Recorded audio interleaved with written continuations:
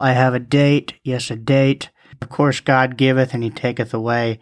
I get a date, but my penis is falling off. Update on the redness, man. It's not getting better. And I've realized that I'm never going to work up the courage to go to the urologist. It's just not going to happen. Because if I go, that would mean that in the last 6 months, only 2 people will have touched my penis, and they're both males. Me and the doctor. And that statistic is not something I want bouncing around in my head like a small fireball, slowly igniting me into a deep, deep coven of depression. But it's all positive vibes right now. She looks kind of like my celebrity crush, Marissa Tomei, if Marissa Tomei looked completely different. But, I find that when I overthink, like before a date, I tend to swing between ultra positive and ultra negative. Like it's either going to go super great or super terrible, and there's no in between. So I put together 2 scenarios here, how I think a super great date would go and how I think a super bad date would go. And we play that out right now. And just know that my girl voice is a work in progress. It's a work in progress in that I'm never going to work on it, so...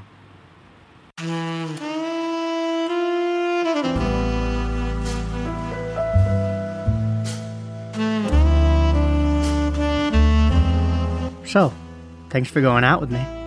Oh, Sam, it was my pleasure. You're so tall and handsome, and you don't look like Jonah Hill at all.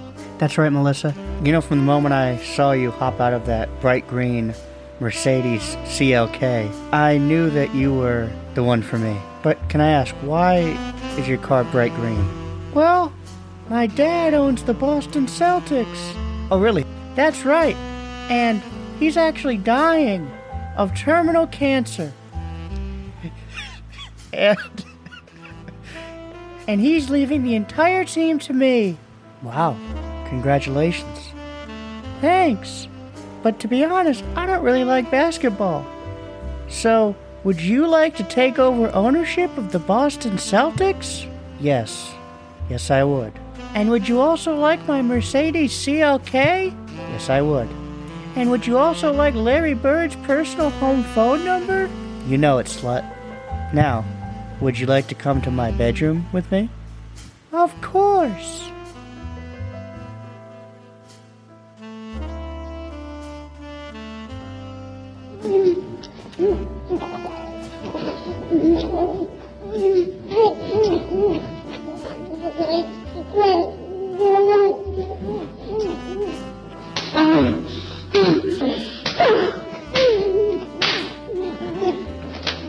Oh my god, it goes on for so long. The fucking blowjob sounds. So I guess that's how I'd imagine the good one would go. But much as I think about how a good date would go, I think about how a bad date would go. And here's that.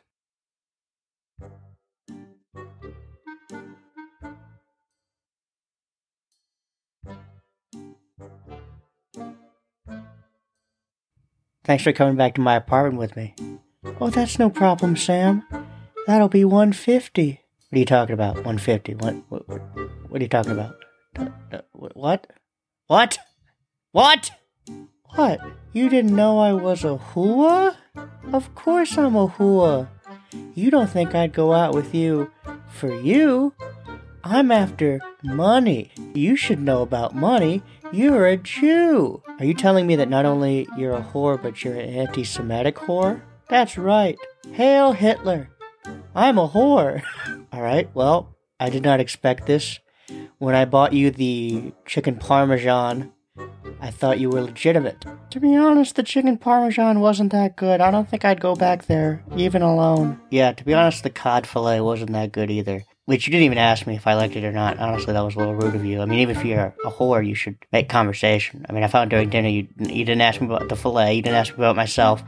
You're a bad whore. I mean, a good whore would at least fake an interest in me. But anyway, you said $150? $150.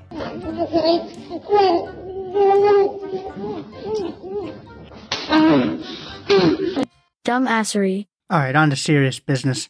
I had some fantastic deep dish pizza earlier. I'm not like in New York or, even Chicago, where there's like supposedly the best pizza. People clown on chain pizza restaurants, but that's what most of America eats, pal. We're gonna rank, bro, the best chain restaurants. I hate when people clown on Olive Garden, Applebee's, IHOP.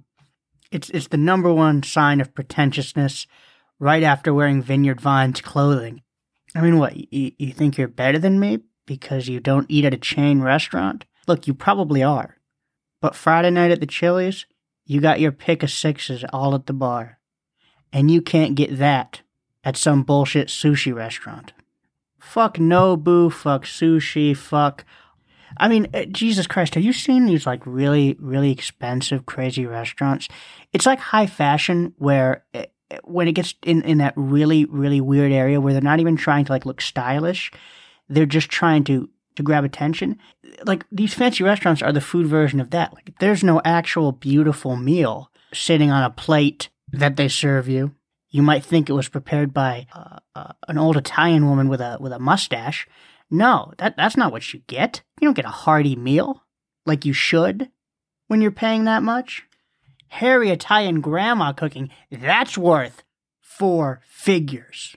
And I know, okay, the argument for it is what? It's like an experience. It's like, oh, I'm just not cultured. There's something to it. You can enjoy small pieces of really good food. Can you? The people that are saying that are the same people that give their children blue and green and red Jeep Rubicons so they can do drugs with their friends in a $40,000 vehicle that they'll inevitably crash, and they'll go to court because they killed a guy because they were driving high. But guess what? The parents got a lot of money, so they'll beat the case. I don't trust those kind of people. I mean, the serving sizes alone, brother, okay? I had family at Dachau. Okay, and they got served bigger portions. What are we doing here? We are in a Western civilization where we should be able to eat, okay, because we've earned that privilege through centuries of agricultural revolution. But instead, these fucking pussy-ass geeks who probably read the 48 Laws of Power unironically, yacht club retards, want to give me a string bean on a plate and cover it in vinaigrette, and that's dinner? I could shit that out of my ass. Fuck you. I love chain restaurants. Number 3, IHOP. That 24/7 is such a sell. I mean, how many places are truly 24/7 anymore? Even in like New York, there's a lot of places that have reduced their hours. I don't know. I mean, I also appreciate how they've got a wide menu. I'm always the kind of guy that wants to eat chicken tenders and mozzarella sticks at 3 a.m. and pancakes at 4 p.m. And this is where you can do that in a safe space. You know? In a safe environment. Number 2, on the border, the Mexican restaurant. That is the diversity ranking, so we'll just move on from that. And finally, number 1, it's the motherfucking Cracker Barrel. I was introduced to the Cracker Barrel relatively recently, but when you talk about just like food that truly hits comfort food addict spot, there's nothing like it, okay? There's not enough restaurants that just serve straight up fried chicken fillets. There's just not enough. I feel the fried chicken cutlets, they are not a popular enough item out there. We need more cutlets like Cracker Barrel is providing. I mean, listen, Cracker Barrel is populated by mostly old people, which is kind of ironic considering most of their food would kill you before the age of 45. I wonder if it's called Cracker Barrel because it's like exclusively white people in there. Like when you walk into a Cracker Barrel, you get the sense that it could still be segregated in some way. Like they're not telling us that it's segregated, but they're putting the black guys in a different room from us. I'm not saying it's right, it's wrong, but it could very well be in the corporate guidelines that the races stay apart. It's separate but equal chicken cutlets. Dumbassery. All right, the Lizzo saga continues. She got booted from the Made in America festival. They decided to cancel the festival because she was headlining. You would think celebrities to a point are interchangeable, right? But I guess when you're a super big star, it's hard to keep a festival going when you're no longer in the festival, you know? Like, it's called the Made in America Festival, but it's really the Lizzo Festival. So I was able to catch up with Tony Jefferson, the Made in America Festival promoter, get his thoughts on it, see where he's going with it. Here's that. Hi, this is Made in America Festival promoter Tony Jefferson. You know, our goal isn't just to gouge you with ticket prices that could feed a small Cambodian village for the entire winter. It's to give you the music that you love. Unfortunately, our cash cow has been exposed as a banana-wielding rapist. So, we've canceled the show. But never fear, we have something new for you. The Made in China Festival, a family-friendly concert featuring all of your favorite knockoffs. It's not Lizzo, but it is Chano, a portly Asian woman with a heart of gold, singing such hits as It's About Darn Time and Good as Heck.